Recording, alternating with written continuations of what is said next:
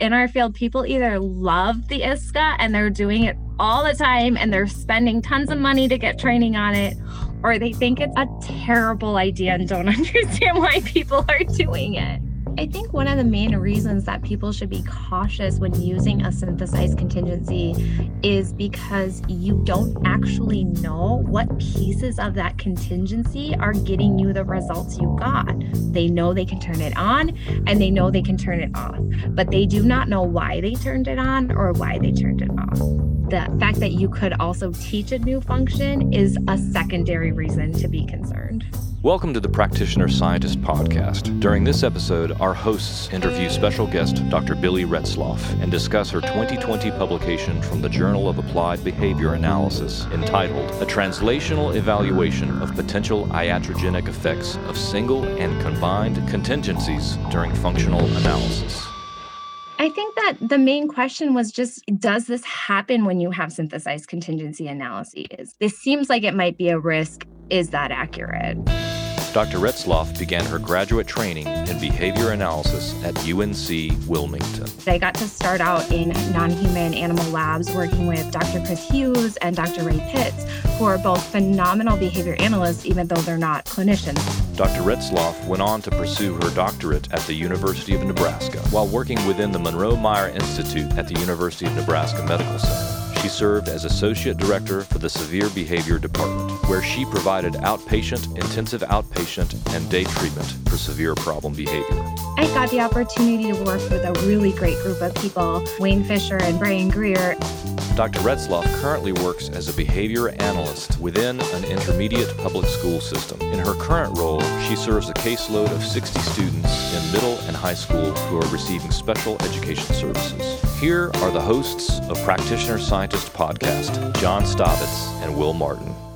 John, why this article for the first season of the podcast? Given our focus on synthesized contingencies in assessment and treatment, I felt like it'd be a disservice for us to not speak to any of the critiques that have come up around this. And I was particularly interested in looking at this article because as we've talked with people, especially some of the practitioners from overseas, they've looked at this article and they have brought up, hey, is this a major concern? Is this something that I need to be prepared to speak to when colleagues of mine are concerned about this process? Will, what were you hoping to hear from Dr. Retzlaff? I was really hoping to hear more about kind of the hypotheses around this paper, what she was hoping to accomplish by asking these questions, and really more about why a translational design. I think that's something that's different in this type of work that we're not really used to seeing as much. And for Dr. Retzlaff to really give us, again, more of a background as to why this paper is important and why practitioners should consider it. I think it's one where we see the headline, we see the title of this article, and people have a strong reaction. But I don't hear folks talk more about the data, the methods, and kind of really the meat and potatoes of the article. So I wanted to give Dr. Retzlaff a platform to talk about what really happened in this article and what conclusions are important to her. Hi, Dr. Retzlaff. Thank you for joining us today as our special guest on the podcast. Do you see yourself as more of a practitioner, more of a scientist, or somewhere in between? I think that is such a challenging question. So I guess I would say somewhere in between. You know, I never really thought of those things as distinct categories. I was always kind of trained that to be a good clinician, you're a good researcher. And to be a good researcher, you have to be a good clinician because you have to be asking important questions. So I think for me, I kind of see it as one and the same. But, you know, if you really want an answer, I guess I would say a little bit of both, kind of in the middle. What experiences in your career led you to your current emphasis on practical and efficient, empirically supported intervention? So I think I had a really unique start in behavior analysis. I learned about the field kind of through happenstance and then ended up going to the University of North Carolina, Wilmington. And when I was there, I worked in non-human behavior labs. So those non-human animal labs, you know, you're really doing really good scientific research and you have so much control over things that we know in the real world we don't have control over. And so I think that piece of me has always kind of stayed as I transitioned into the clinical world, which is really where I always wanted to be. So I think I've had a really unique set of experiences because I kind of started from the most controlled environment you could be in, and then have slowly went into less controlled environment, less, emphasis on doing things exactly the way that you would want to do them and more emphasis on doing the things the way that they work and that other people can do them. It sounds like you've really had the opportunity to work with a number of excellent mentors throughout your career. Are there parts of your background that most influenced your work on this particular paper that we're going to discuss today? Yeah, I mean, I think it kind of all did because the paper we're going to discuss today is really that to me, it's that beautiful middle ground of what behavior analysis can be, right? It's looking at a question that's so important in the applied world for everyday use, but it's taking a step back and doing it in a way that gives you control such that you can actually have more confidence in your data and what they mean and what they say. And I think that our field has such a potential for this beautiful relationship between experimental analyses and applied analyses. And I really don't think I would be at the point where I was able to do that type of research if I hadn't had all of those different experiences. One of the key themes of the paper we're going to discuss today is the risk of a synthesized approach to contingencies. That's a concept that's been popularized by Dr. Hanley and some of the other guests we've had on this podcast. Are there aspects of a synthesized approach that you agree with? Yeah, I think there is so much about what Dr. Hanley and his colleagues are doing that our field should be jumping at and paying attention to. The idea that we need to find practical and efficient ways to assess behavior and to get to intervention is so important. I think that throughout my career, I've kind of learned that there are two types of behavior analysts that I come across. There's a group of people who are so afraid to try anything that they haven't been trained to a T and they need all the details. They need to have been doing it under a mentor. And then there's the group of people who kind of read one article and jump on doing something. And I think that what Dr. Hanley's group is doing is really trying to find like a nice middle ground there, right? Like we need to empower BCBAs to do assessment of problem behavior. It is scary if you haven't had, a ton of training. And so they're focused on finding ways that we can efficiently train people to give them the skills that they need to do that is huge and it's so important. So I definitely think those are all themes that I can jump on board with and be, really supportive behind. One of the concepts that stood out to us within this paper is a focus on contingencies becoming functional reinforcers. And I just want to take a minute to make sure that Will and I and our listeners are understanding how that's defined. So when a stimulus such as escape from demands is determined to be a functional reinforcer for one particular behavioral topography, let's say for elopement, for instance, but it has not yet been part of a reinforcement history for a new behavior, another behavior, such as asking for a walk, then do we say that escape from demands is not yet a functional reinforcer for that novel behavior, asking for a walk? Would we say that escape at that point is really more of a preference? Yeah, so I think what you're asking about here and trying to clarify is when we talk about something being functionally related, we're talking about response classes, right?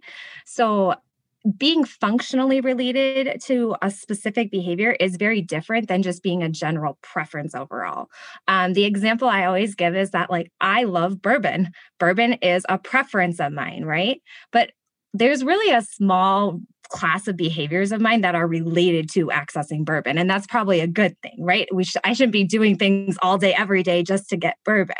And so I think that's really the difference is just because something is a preference, even if it's highly preferred, that doesn't always mean that it's functionally related to a specific behavior. So we really only use the term functional when we can show and we know that the reason a behavior occurred is because accessing escape, accessing the tangible, whatever that is.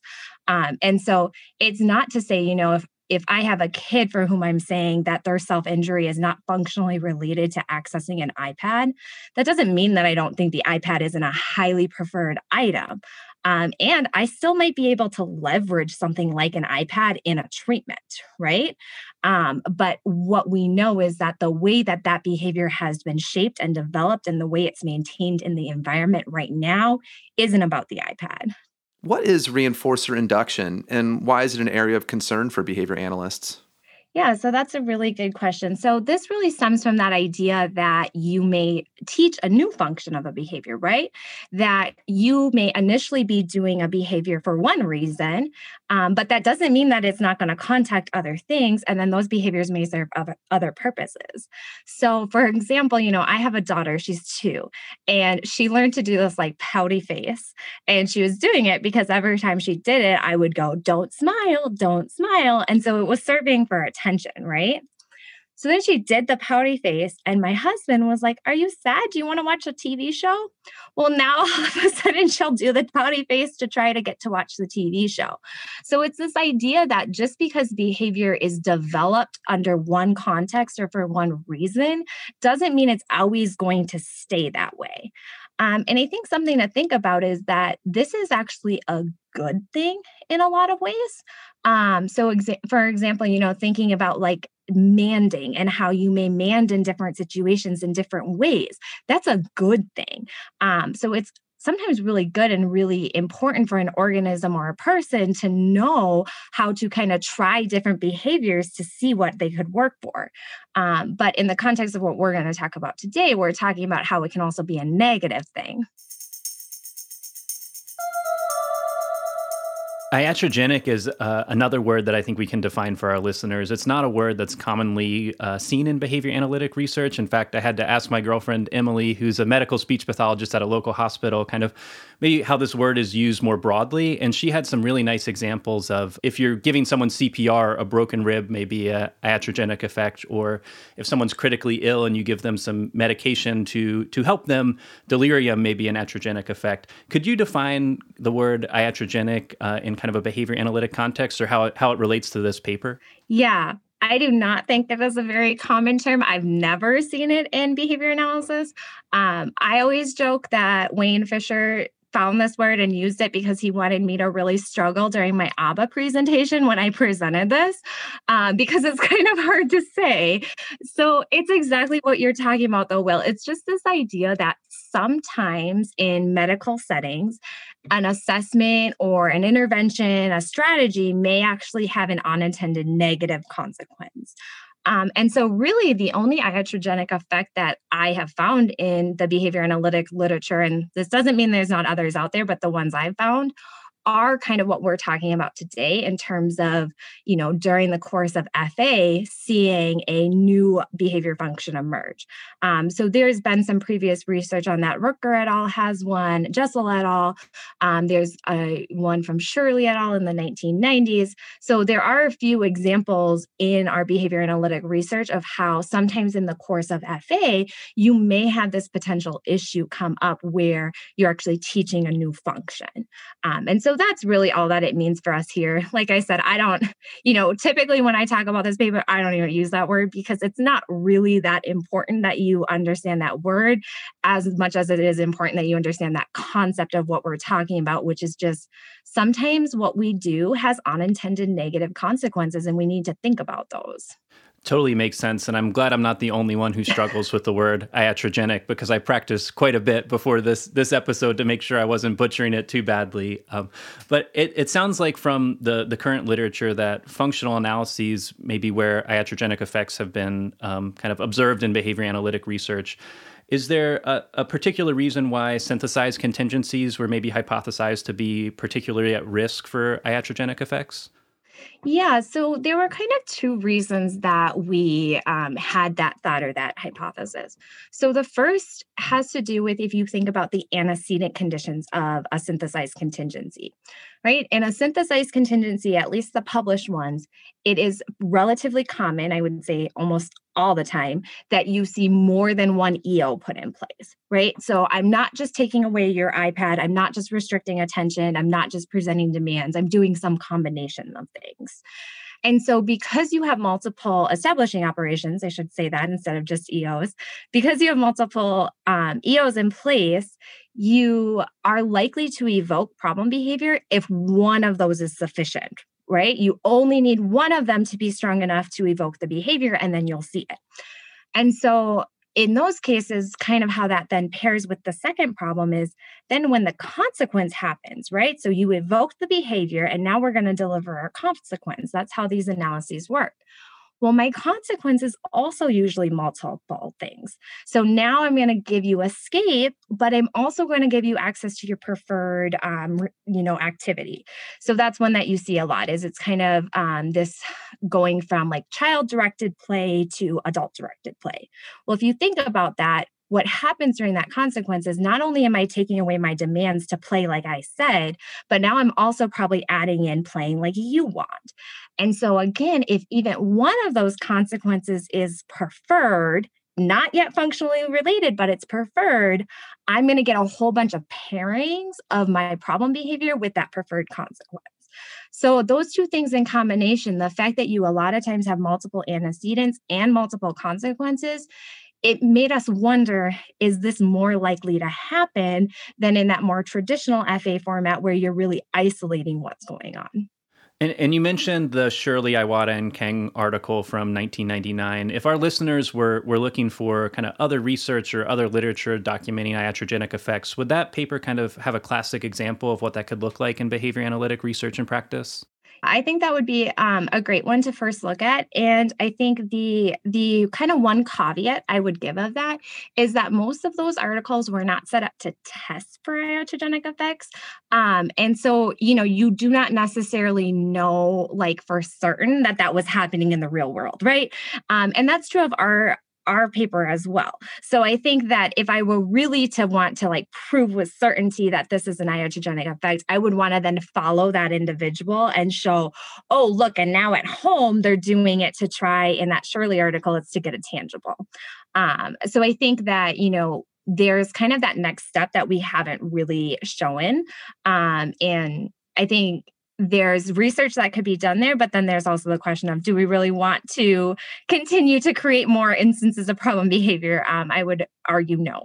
It sounds like there's certainly some ethical considerations there. In terms of the conceptualization of this paper, it sounds like, again, there's a couple themes, one being reinforcer induction, one being the danger of iatrogenic effects, and then synthesized contingencies. If you think back to when you all were conceptualizing this paper, were there certain themes that you were hoping to highlight more than others, or did you see them all as kind of equally important?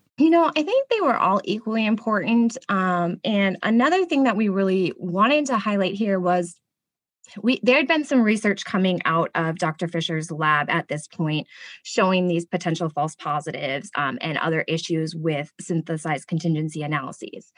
And one of the feedback that we kept getting was, but you never actually know the true function. Right? That's true. You go to do an analysis and you don't know if your results are actually correct in the real world. And so this study, another kind of theme or highlight that we wanted to do was to have a way to kind of step back and actually be able to say, we do know what the function of this behavior is because we taught it. Through those last few responses, it's clear that you wanted to figure out if this was an effect. It also sounds like you said influenced by feedback for prior studies, you had to have a little more evidence for what the functional reinforcer was.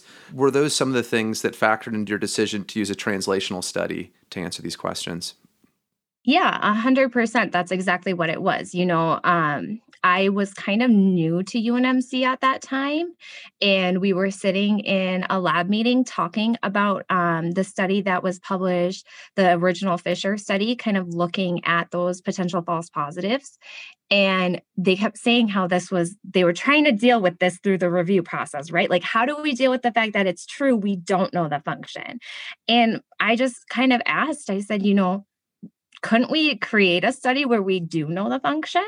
I think there's other limitations when you use that translational approach, but this was one way to get at that question of, well, if you don't know the true function, how can you really talk about these things?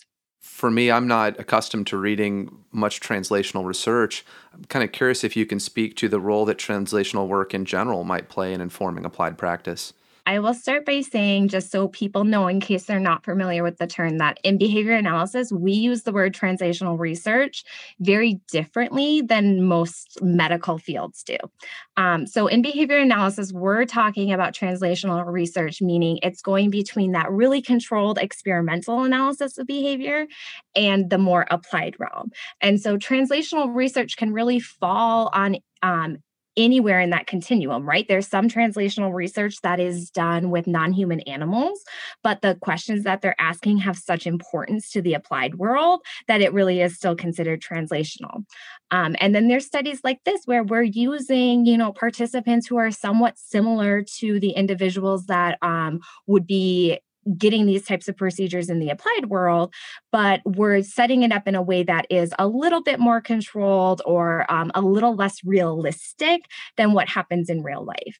And so for me, I think the role of this kind of translational study and behavior analysis is huge. And I think sometimes it's underappreciated because the truth is there are a lot of questions that you cannot ask in an applied research kind of setting. So Will said, sounds like there might be some ethical concerns with that. 100%. There are a lot of questions that are really important to our field, but we really have to think about how can we study that in a way that minimizes risk to everybody involved. I appreciate that you're having done this study. I'm so glad, too, for our listeners, you're breaking down how important this is. And I hope we'll all be a little more vigilant about looking out for those translational studies. Yeah, I think it's hard right now. Sometimes you got to go into JAB, the Journal of Experimental Analysis of Behavior. And so having our listeners know, branch out a little bit. It's okay to kind of go beyond what you typically look at for literature, because I have been noticing a trend in the last couple of years that more and more translational studies that are really important to myself as a clinician are ending up in that other journal, which I will fully admit I do not always gravitate towards. I usually read my JABA first. And so it's kind of been a wake-up call to me too, to remember to check those things out.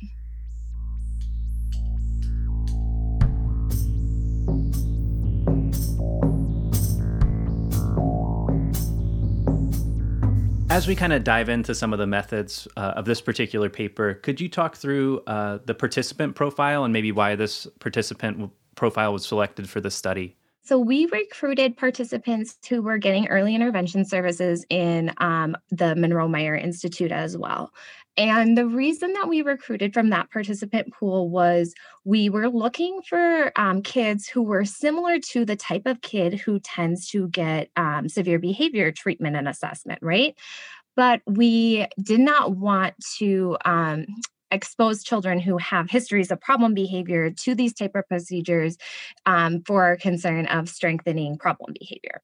And so we kind of thought, okay, this would be a nice middle ground where is it exactly the participant pool who gets assessment done for problem behavior? No, these are kids, we purposely selected kids who have low histories of problem behavior.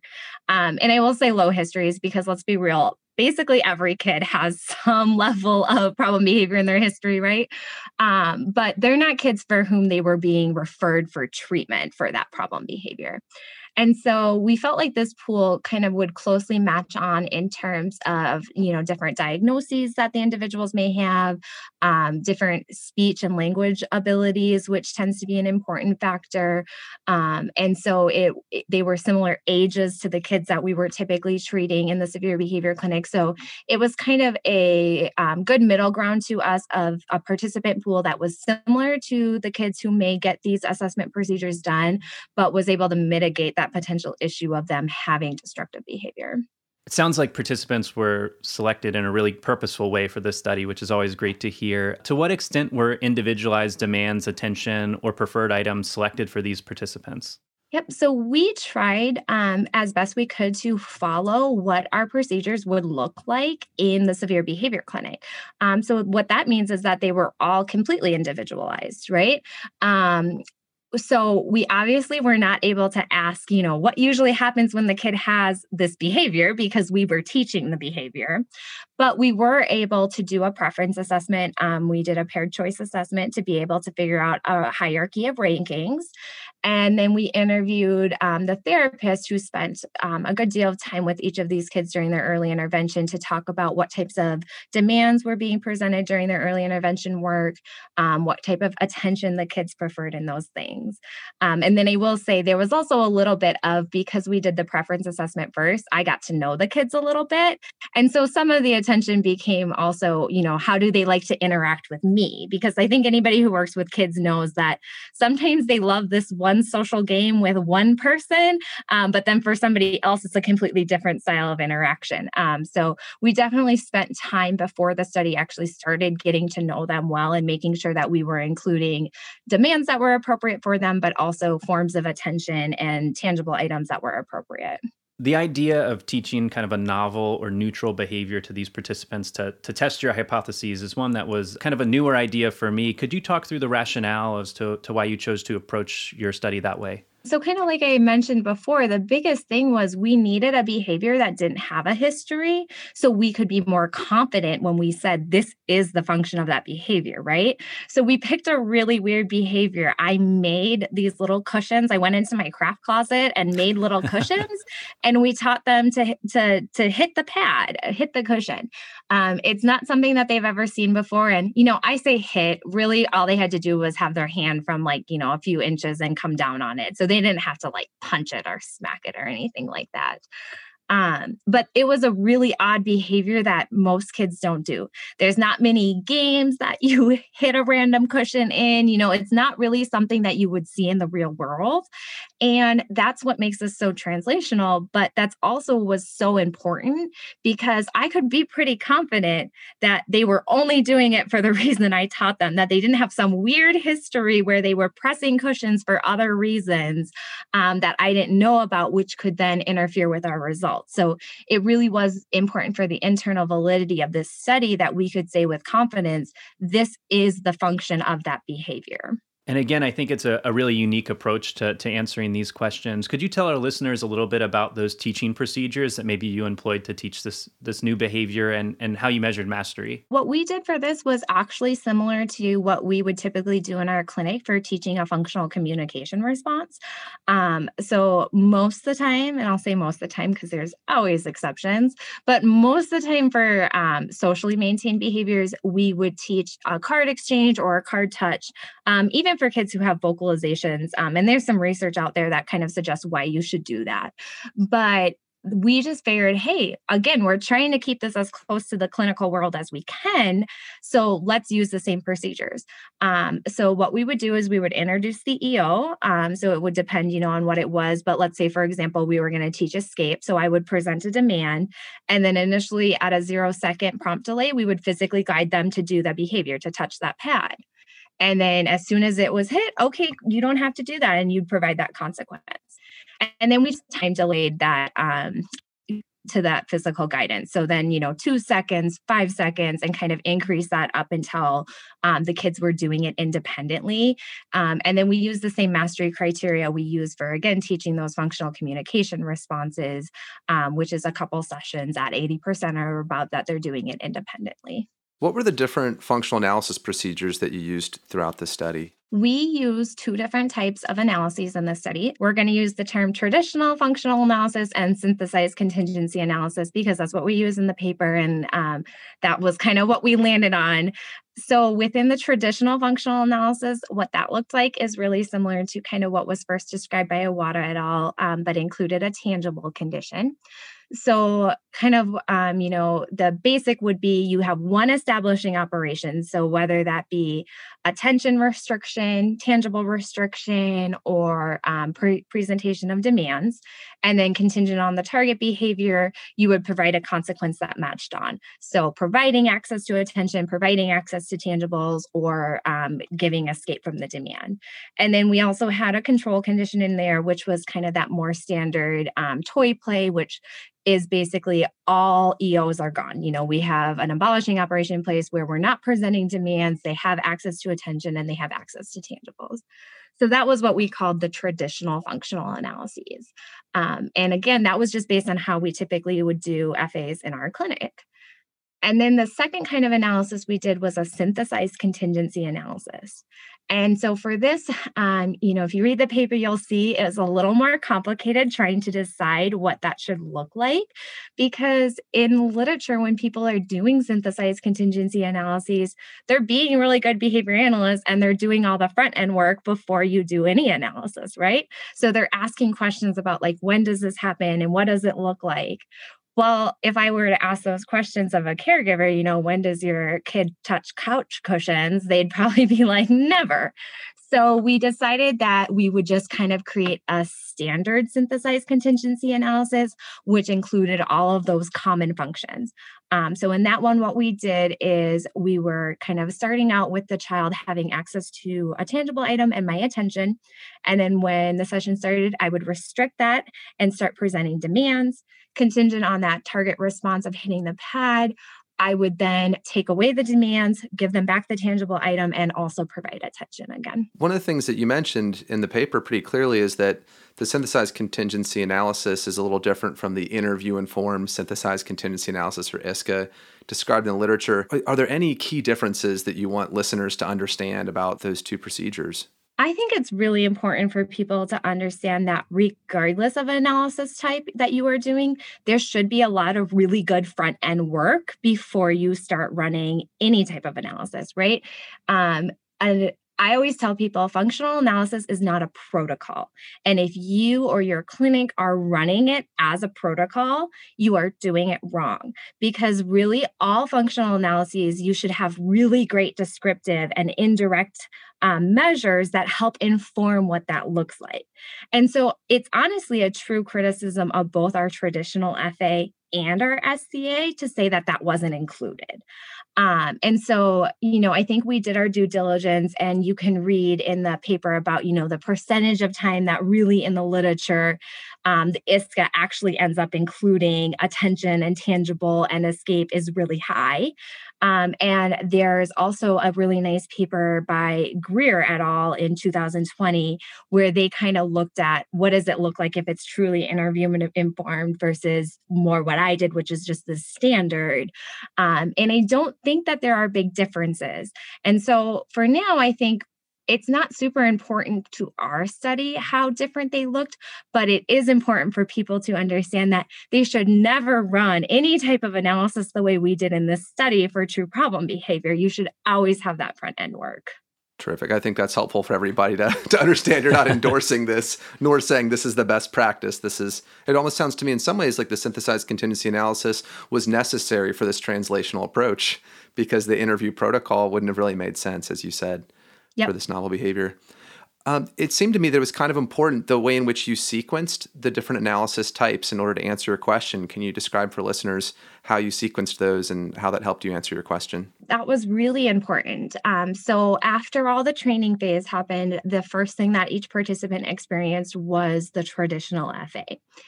And the reason for that was we wanted to see and make sure that the behavior was really only occurring in the context in which it was trained, right?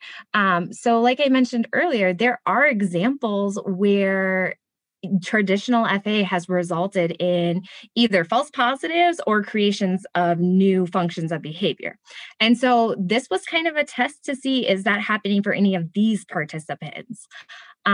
So we did the traditional FA first for every participant. We did randomize how long that traditional FA would initially be for the participants. And so that was just to add another kind of element of control to see, is it really just because you're doing it short, or would that continue to look the same if you run that out a little bit longer? And then the next phase for all of our participants was the SCA. So that synthesized contingency analysis. And then every participant experienced one more round of the traditional functional analyses after that synthesized contingency analysis. And the reason for doing that was that gave us the opportunity to see if any new functions would pop up after they had experienced that SCA.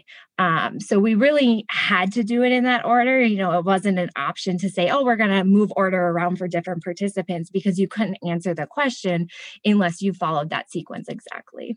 Will, I'm curious, as you prepare listeners to listen to chapters 3 and 4, what are they going to hear from Dr. Retzlaff? I think they're really going to hear her evidence and the results from her paper, and kind of her argument for why this should inform practice, and really how it's informed her practice as a school-based clinician right now. So really, again, diving in deep with some of the evidence there that was produced from this paper, and her argument and giving her space to say, this is why this is important and why it should inform practice. John, as we planned for this episode, we wanted to be really thoughtful about how we interview someone who disagrees with the viewpoints of some of our previous guests and whose opinion might be different from ours. Could you talk to the listeners about our approach for this episode? Sure, Will.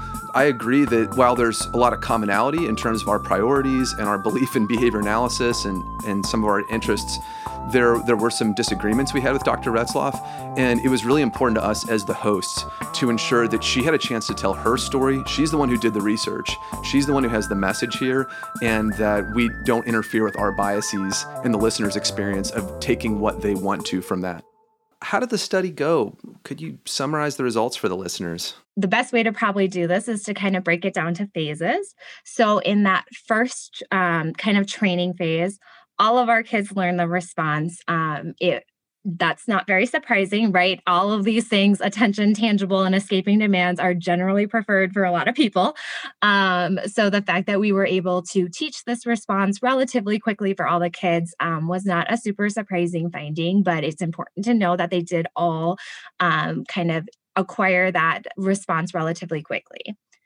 When we moved into the traditional FA, what we saw for all 6 participants was we really only got responding during the trained context. So we used the Saney et al. Criteria, which is based on the Rohn et al. Criteria, just to have some sort of like structured criteria.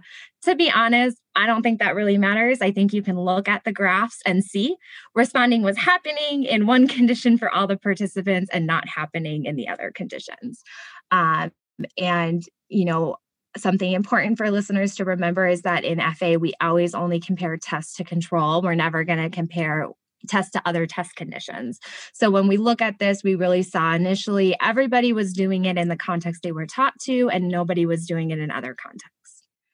When we move into the SCA, we saw something very similar, which was all of our participants really readily engaged in the response in the synthesized contingency analysis during that test phase, and none of them did it during the control phase. So again, if that was kind of the only thing you would have run, you would have been confident, yep, we got it, we have a function here. And then when we moved into the final phase of the traditional FA, the second time they experience that's where the data get a little more complicated to talk about because we see a couple different patterns. So for 3 of our participants, what we saw is really the response didn't change compared to the first traditional FA. They still responded in the context which they were taught to respond, and they didn't respond in any extra conditions. So for those individuals, we can kind of say, okay, we didn't really have a negative impact of experiencing the SCA. Then we have 2 participants. Their names are Tyler and Adam in the study, and they show a very similar pattern of responding also. They were both taught to engage in the response to access attention. And when we went back to the traditional FA after seeing the SCA, they both also engaged in the response to access tangible items. So it seemed for both of them, we had this effect of having taught a new function in the form of tangible for the target behavior. And then we have Bobby, because there's always one. If you don't know that by now, you haven't read a lot of literature. There's always a Bobby. Yes, there's always a Bobby. So Bobby was taught to engage in the response to access tangible items. And in his second traditional FA, we saw that he did again engage in the target response to access tangible items, but he also engaged in the response to access escape. Now, this is those times where we talk about, you don't compare tests to other tests, right? That's not how FAs work. So there is a function of escape for Bobby, even though escape happens at a much lower rate compared to tangible. But if you compare it just to the control, you do see separation between those two. He engaged in the response every time during the escape condition, and he never did it during the control. So his data are a little different because it seems like that response during escape was not as strong as it was for the other participants, but it was there. Were there any surprises or particularly surprising outcomes that came up during the study? To be honest, I don't think there was anything too surprising. I mean, I was straightforward with you guys at the beginning of this. The question was, is this going to happen? And I don't think you really ask the question, is this going to happen, when you think it's not going to happen, right? So we were asking the questions because we suspected that this was likely to happen. I was not surprised to see that tangible was the most commonly taught function. That actually is really in line with other literature that shows, tangible, teaching a tangible function during an FA may be the most likely to occur. I think that makes sense because when you deliver a tangible item, it's such a salient event, like I don't have something in my hands and now all of a sudden I do is really obvious versus something like attention, that may not be quite as salient to a participant. So I don't really think there was anything super surprising about these primary findings. As you just mentioned, tangible popped as one of the functions that were induced within the study, as did escape at a little bit of a different kind of data pattern there, but still was shown to have been induced using your methods. Do you see that specific function is important when it comes to reinforcer induction? And you mentioned some other studies that maybe showed that for tangible. Could you talk a little bit more about that? And I think it's very important because I think, like I said, it's such a salient experience to be given a tangible item. And so there have been some other people, even in Hanley's FA review, where they talk about practitioners should be really careful about including tangible items in FA. We really should only be doing that if our indirect and descriptive measures suggest it's a functional relation. It's not one of those that you should just throw in there to be safe or to check it out. Like, we really do, as clinicians, need to understand that tangible items are likely to do this. I think that also happens a lot when people get really protocol-y with their FA. So the Shirley paper, I think, kind of hits on this. So what happened in that Shirley paper is they were able to show that behavior was maintained by automatic reinforcement, but then it was also maintained by access to tangibles. And they were using just a high preference item from a preference assessment, right? But when they went into the individual's real world, they never saw the behavior happen and that item be delivered. The only thing they ever saw delivered was a towel because the behavior in question was hand mouthing. So the individual in the real environment would hand mouth and people would give her a towel to, clean up. And so then when they went back and they did the tangible condition with that towel, they didn't see behavior maintained. And I think this can happen a lot if your kind of protocol for FA is to do a preference assessment and use the highest item in your tangible session. Because you're using a super preferred item, the likelihood that the kid learns, hey, all I have to do is hit you and I get that item, or hit myself and I get that item, is probably a lot higher than if it's not the highest preferred item. So I really encourage people to think about not only using a preference assessment, but again, making sure they have that good descriptive or indirect measures too that suggest, yep, that item really does coexist with problem behavior. One of my favorite soapboxes in behavior analysis is not being too driven by protocols and using our clinical judgment to make real in-the-moment decisions. And it sounds like that's something that you're really passionate as well, which I can definitely appreciate. Yes, I will hop on your soapbox with you anytime. That's always great to hear. There's always room for everybody on those soapboxes for sure. As we kind of look at the data a little more closely, I noticed that Tyler and Adam both had similar variability in their data during the training session that's displayed in figure 1 of this paper. And that was a little bit different from the other participants in the study. Do you think there's significance there? If I'm being honest, I don't. I think the variability exists because the other participants, acquisition was lightning fast, right? We all know, having done this work for a while, that acquisition is not always lightning fast. And so I think the fact that, you see a little bit of variability doesn't really suggest that there's like a huge difference between those. The other thing to remember is that those were such few sessions. There were so few trials in those sessions that you really see it has to pop down to 80%, but that just means they missed it one time. So it's not like they, were not responding at all or something like that.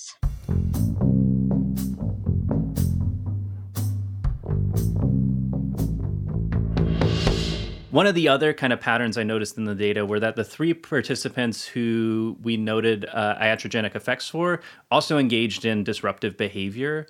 And the ones without iatrogenic effects were not noted to engage in disruptive behavior in the study. What does that mean, or what are your thoughts on that? Yeah, that's a great question. So actual disruptive behavior was quite the source of debate through the review process for this.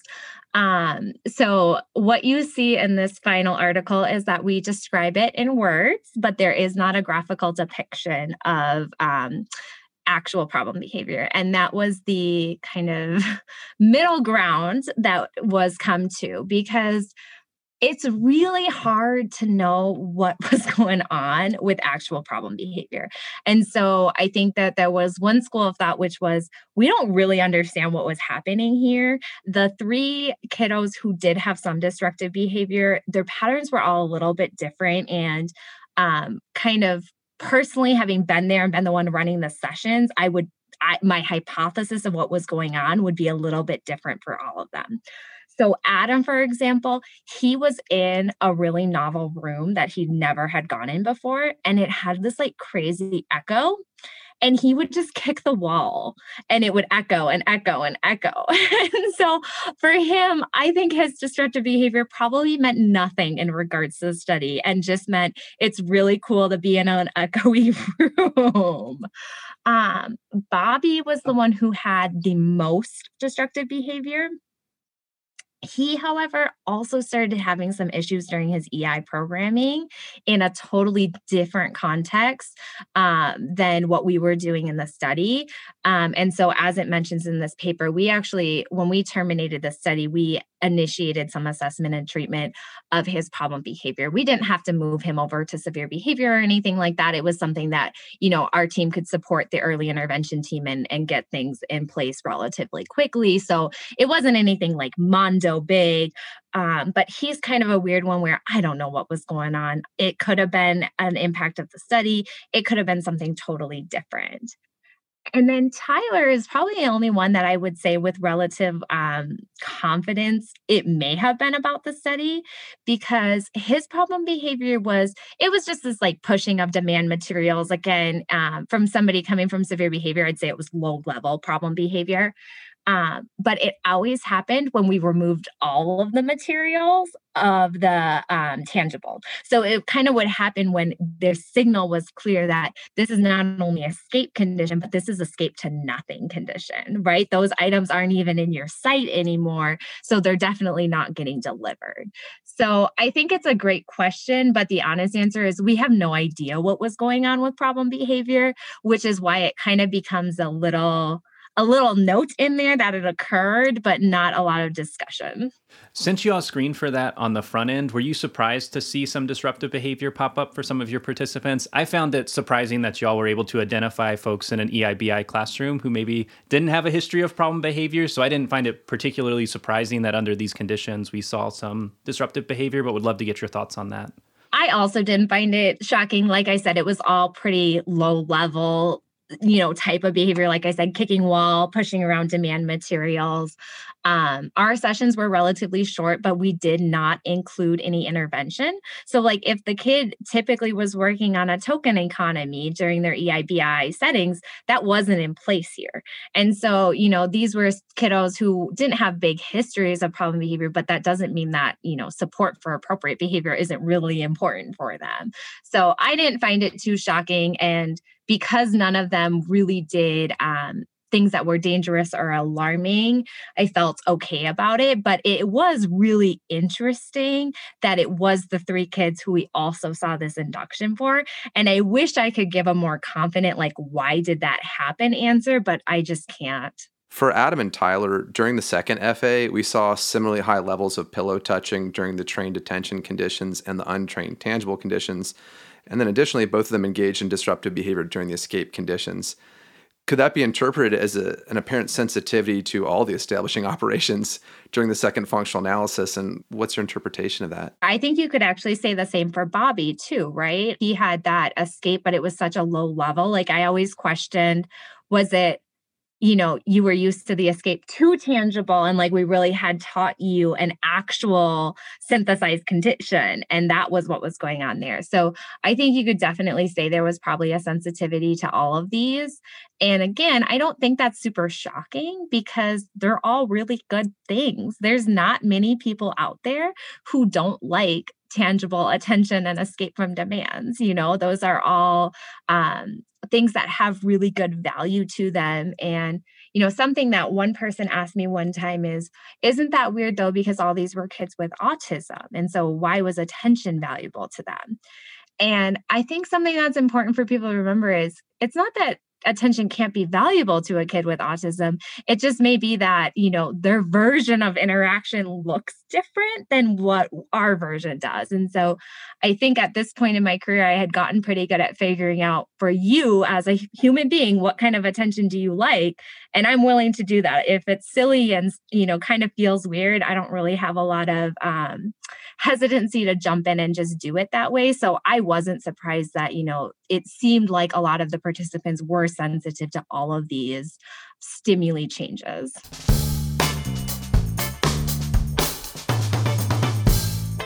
We just talked through some of the implications of the study and the data you generated. Based on those implications and the data, what should scientists be doing? I think the biggest thing is that scientists should really be thinking about and considering different options out there. So personally, in my clinical work, I do not use a synthesized contingency analysis.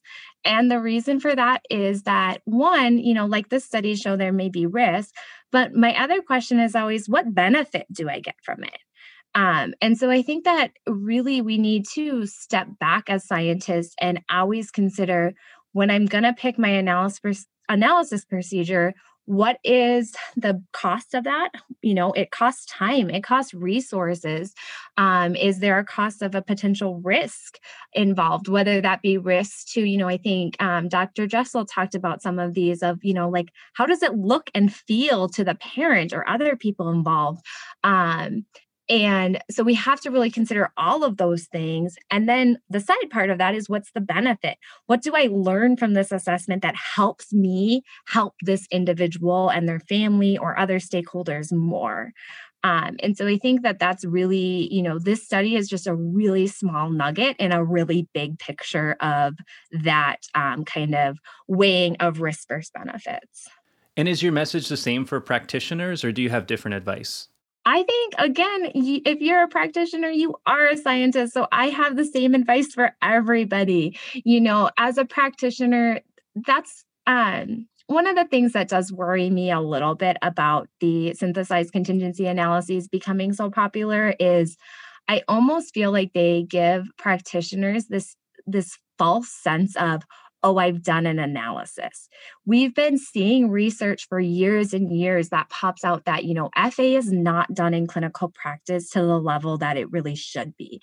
And that there are lots of people who would benefit from having FA procedures done that aren't accessing them.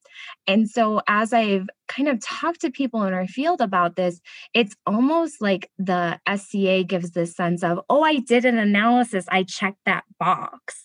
And my question always is, did checking that box get you the information you needed?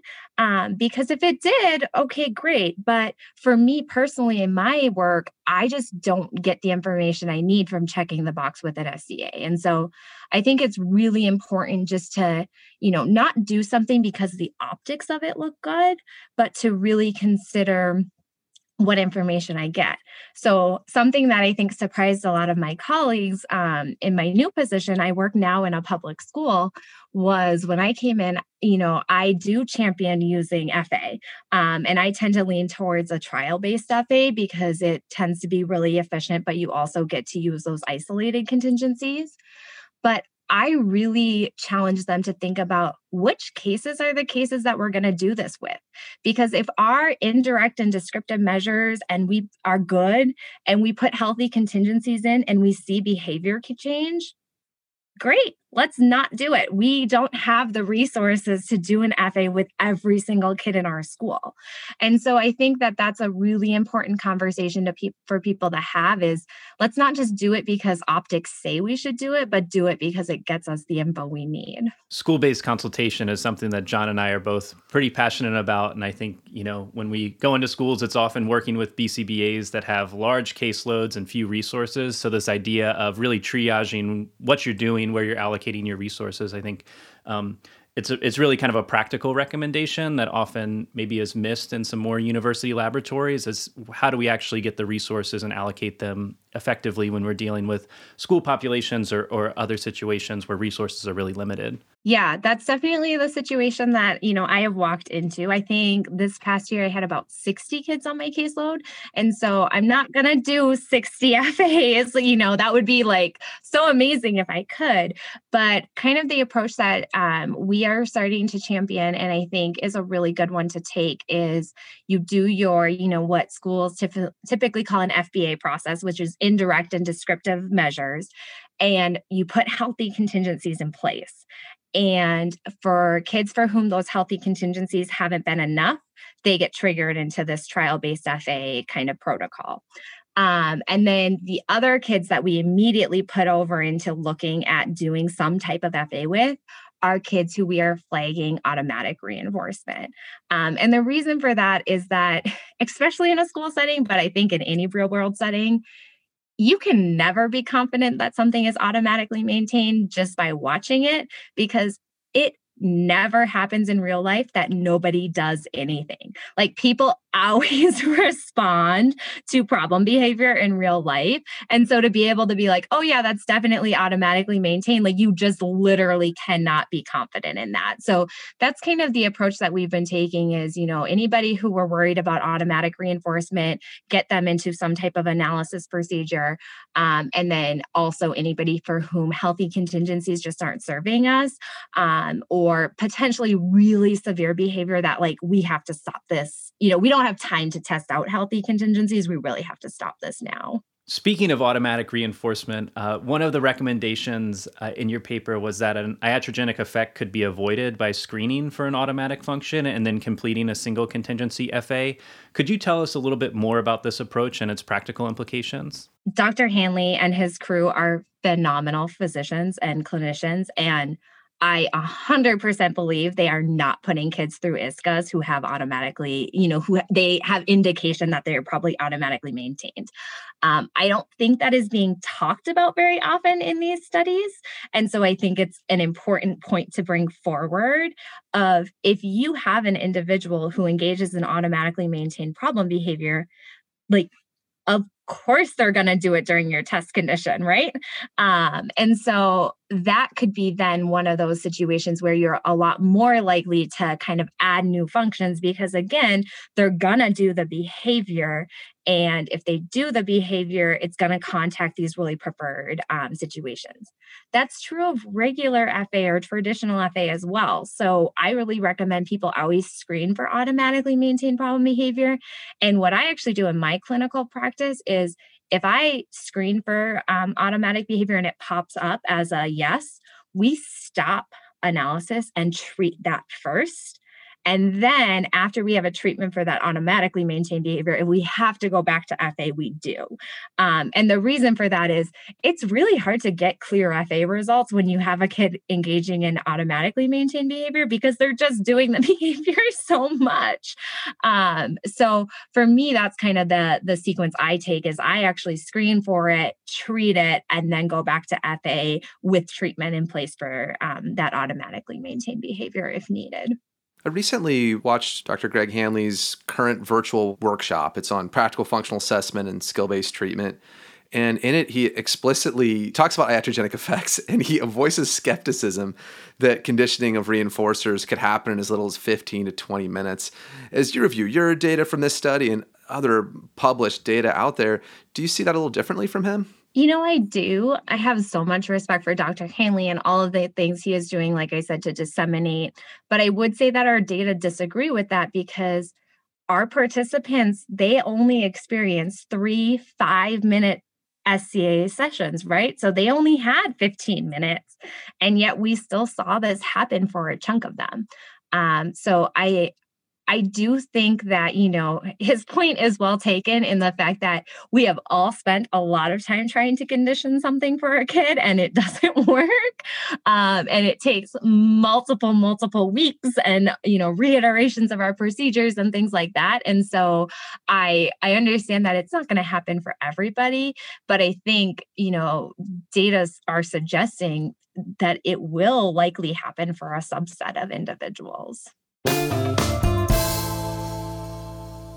Would you say that behavior coming under the control of additional reinforcers, does that tend to help more, hinder more in terms of treatment, or does it just depend on the child and the situation? I think it's mostly a hindrance. I do not have research to back up why I feel that way. And so I think these are all really great studies that people could do.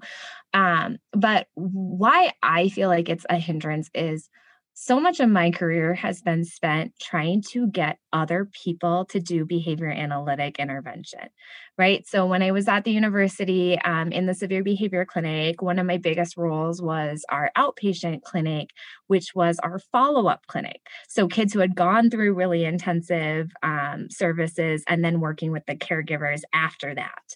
And I also did our really important school consultation program, like you guys mentioned. And now I work in schools. And that is so much just me trying to get other people to do what they need to do.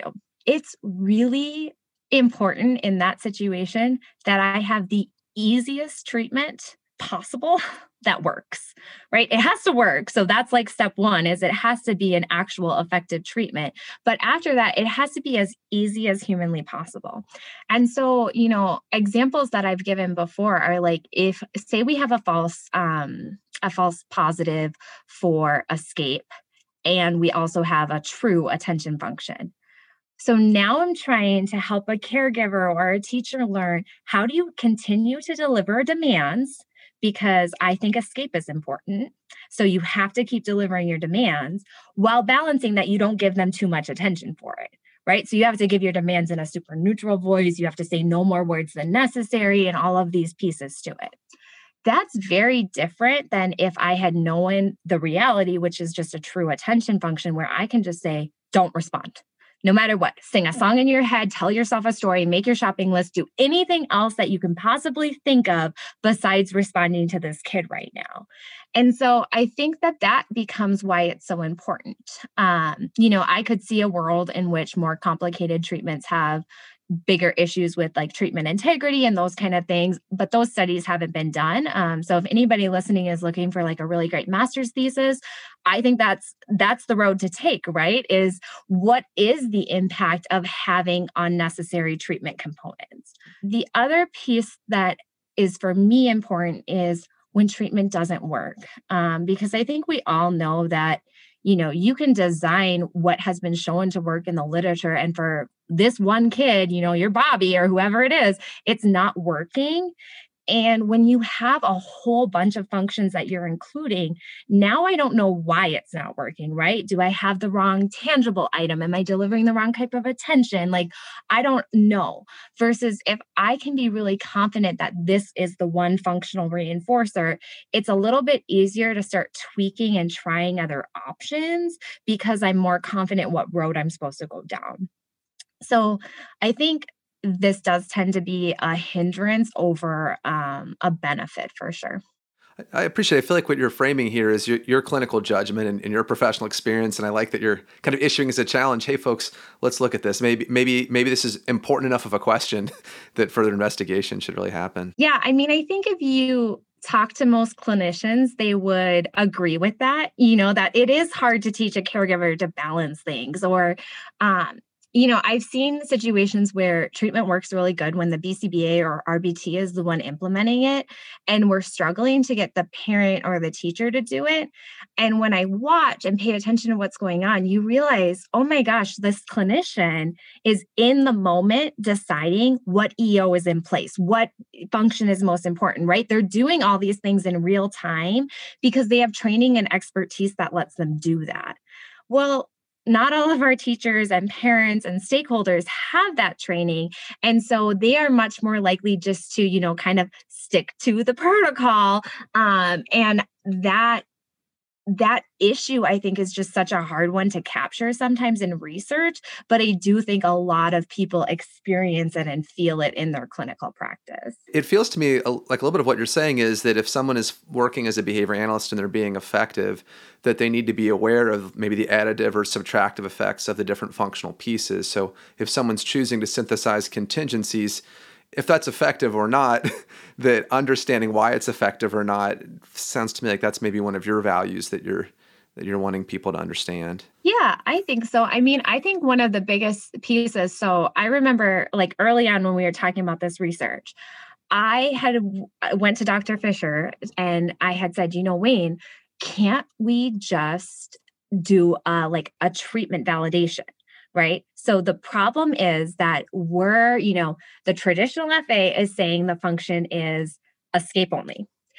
And the synthesized FA is saying that it's escape to tangible items. So why don't we just do an escape only treatment and an escape to tangible treatment and show if there's a difference? And he was like, that's so dumb.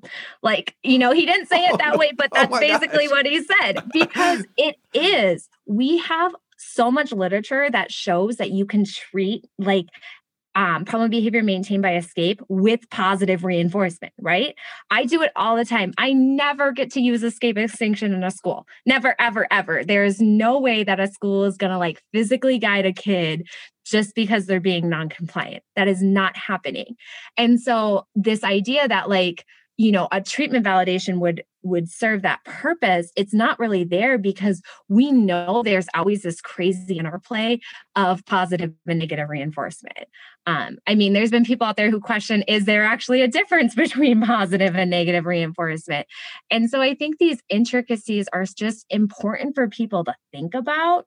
And, it's not to say that just because escape is the only function, you're not going to include elements of tangible reinforcement or attention reinforcement.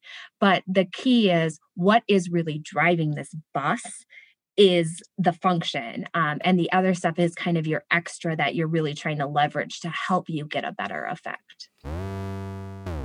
For readers to accept that reinforcer induction has occurred, we really have to be convinced that those items that were only preferred prior to the SCA, that after that, they became functional reinforcers. And so if Tyler's EI-BI therapist had happened to use his most preferred item, for instance, the iPad as a reinforcer during several prior therapy sessions, does that at all affect the probability that reinforcer induction is going to occur within a synthesized contingency analysis as it did in this experiment? So I think there's kind of two parts to that question, right? So the first is this idea that you have to accept that these items were only preferred.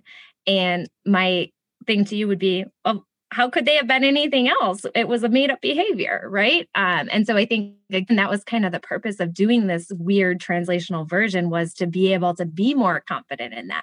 Because if we were doing this with kids with real problem behavior who are really coming in for assessment, that would be such an important question. It could very well be that we had just, misunderstood what the true function was. And then for your question about, using those reinforcers ahead of time. So I will say that a lot of the preferred items we used were things that I had bought. And so they weren't available to the kids at other times, which I think is important to know, because, we understand how abolishing and establishing operations work. And so, yes, if they had had a lot of exposure to those items, they may not be as potent of, preferred or reinforcing items. I will say I don't think that's true of the iPad, because the iPad is such a weird reinforcer that you can access so many different things on. Kids just don't satiate on that the same way that they satiate on something else. So I think that for our study, it was pretty safe to assume that things happening outside the study weren't really impacting that responding. So has there been a response to this paper from scientists or reviewers that you'd like to share?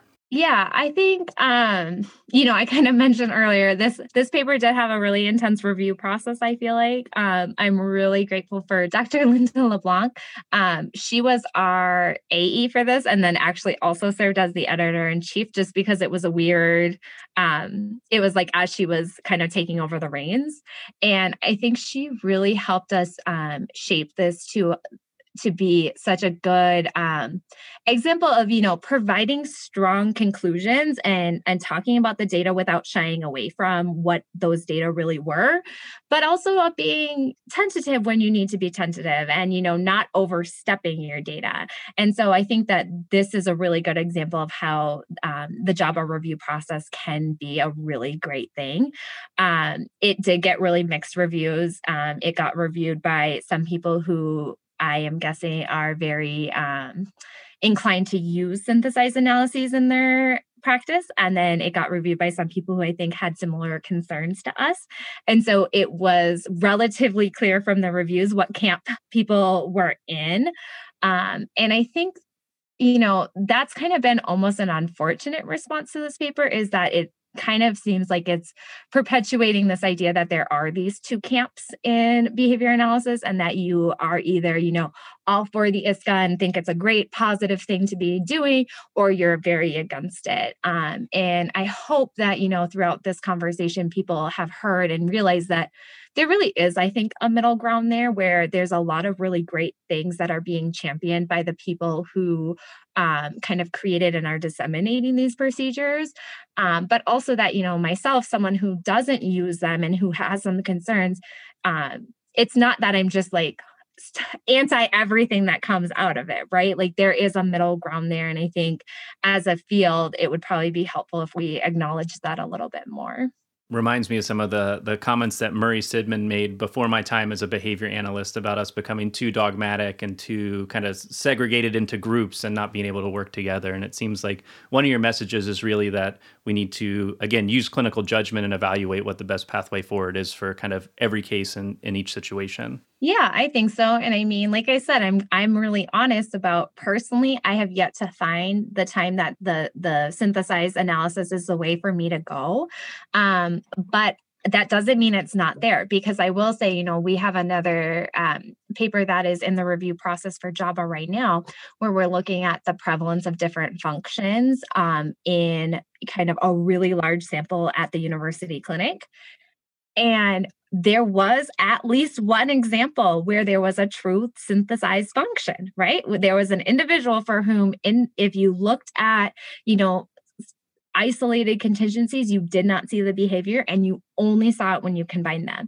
And so I think that that's really important is, a lot of these studies are done with smaller sample sizes.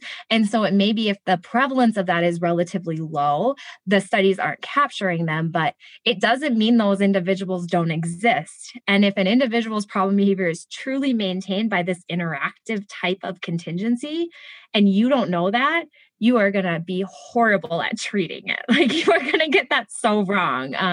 So I think it's really important as a field that we kind of be open to the multiple perspectives and to understanding the science behind our behavior. And like you said, Will, not the protocol, but the science, and let that science drive how do you arrange contingencies to test the hypotheses that you have. Well, I'll definitely be looking out for that paper because it sounds like there's some interesting data there that's going to be pretty informative. So great to get a preview of that. Dr. Retzloff, you mentioned that you're no longer in kind of an academic setting, you're working in school context. Kind of what's next for you in your current practice? I'm really excited to be in a school context. It was a career move I'd been looking forward to for a long time. I always tell people schools are where it's at because you get the kids lots of hours a week without having to fight insurance for them. That's always kind of a battle with severe behavior treatment is this, you have to show some progress, so insurance will keep funding you. But if you show too much progress, they're going to pull on you. And I think that the reality is we need to develop treatments in the setting that they're going to be used. And so it's been a big challenge for me switching because there's a lot of things that you lose. I don't have as many padded rooms and one-way mirrors as I did before, but I'm really excited to continue in the school context. I think I landed at a great district where people are really willing and open to talking about new ways of doing things. And so that's kind of the big push for, the next few years of my career, is to really get some of these things that we've been talking about today as common practice within our school. So, when we have kids who we're not being successful with, we should be doing some type of analysis, and not letting the fact that in education, FA is not a standard practice, hinder us from kind of voicing and championing what is best practice. So I'm excited to keep doing that. And I'm hopeful that we will also be able to, continue to share those data through publications and things like that to show, this stuff does work in real world settings. And is it messier? Yes. Is it always done how I would want it to be done? No. But, we can make a really big difference as a field. And I think part of that is being open to how do we do it efficiently and how do we do it in a way that other people can kind of understand and get behind. Dr. Retzloff, thank you so much for taking the time to join us today. It's been really an informative conversation, and I'm so glad to have your voice as part of this first season of the podcast. Yeah, thanks so much for inviting me. This was awesome. I'm really hoping ABA conferences are in person next year so we can keep getting out of our echo chambers a little bit and starting to share this information over a drink and really start to have some of those informal conversations that really, I think, thrive in conference settings. I'll be looking forward to that. Thanks, guys.